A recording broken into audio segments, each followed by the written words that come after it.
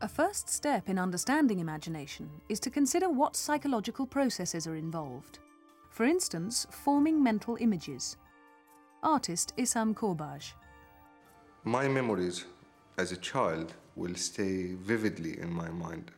The color of the city appears every now and again in my paintings. There is a painting called Nostalgia, and all about the color, all about the air of that particular memory.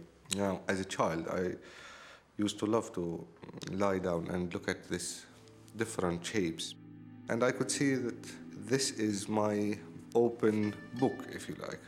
Here is a chance for me to imagine this is a cloud, or this is a horse, or this is a conversation, if you like. This endless possibilities.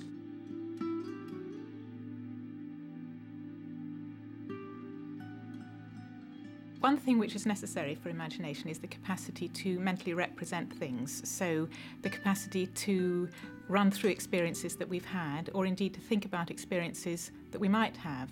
So it's seeing things in the mind's eye, or indeed hearing them in the mind's ear. Imagination also involves, crucially, the capacity to conceive of one thing in terms of something else, to think symbolically. Imagination also requires the capacity to manipulate mental representations and to form new or novel things. So, for instance, a composer will work with familiar notes or familiar fragments of melody, but put them together to produce something which is completely new, and very often do that with a lot of fluidity.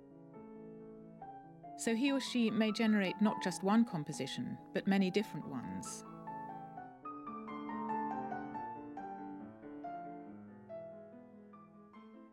Issam assembles parts of everyday objects, often found in skips, to make sculptural forms which have a new identity, something which they were not before.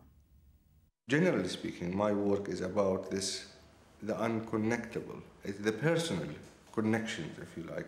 I'm sure that is for somebody else, these are not necessarily connectable things, but for me they do connect because they reflect particular memories.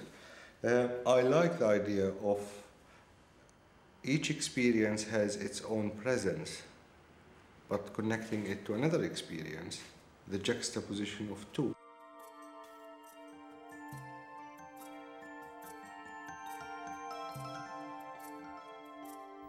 Imagination, then, involves the capacity to represent images in the mind, to think symbolically and to operate flexibly, generating novel ideas and outputs.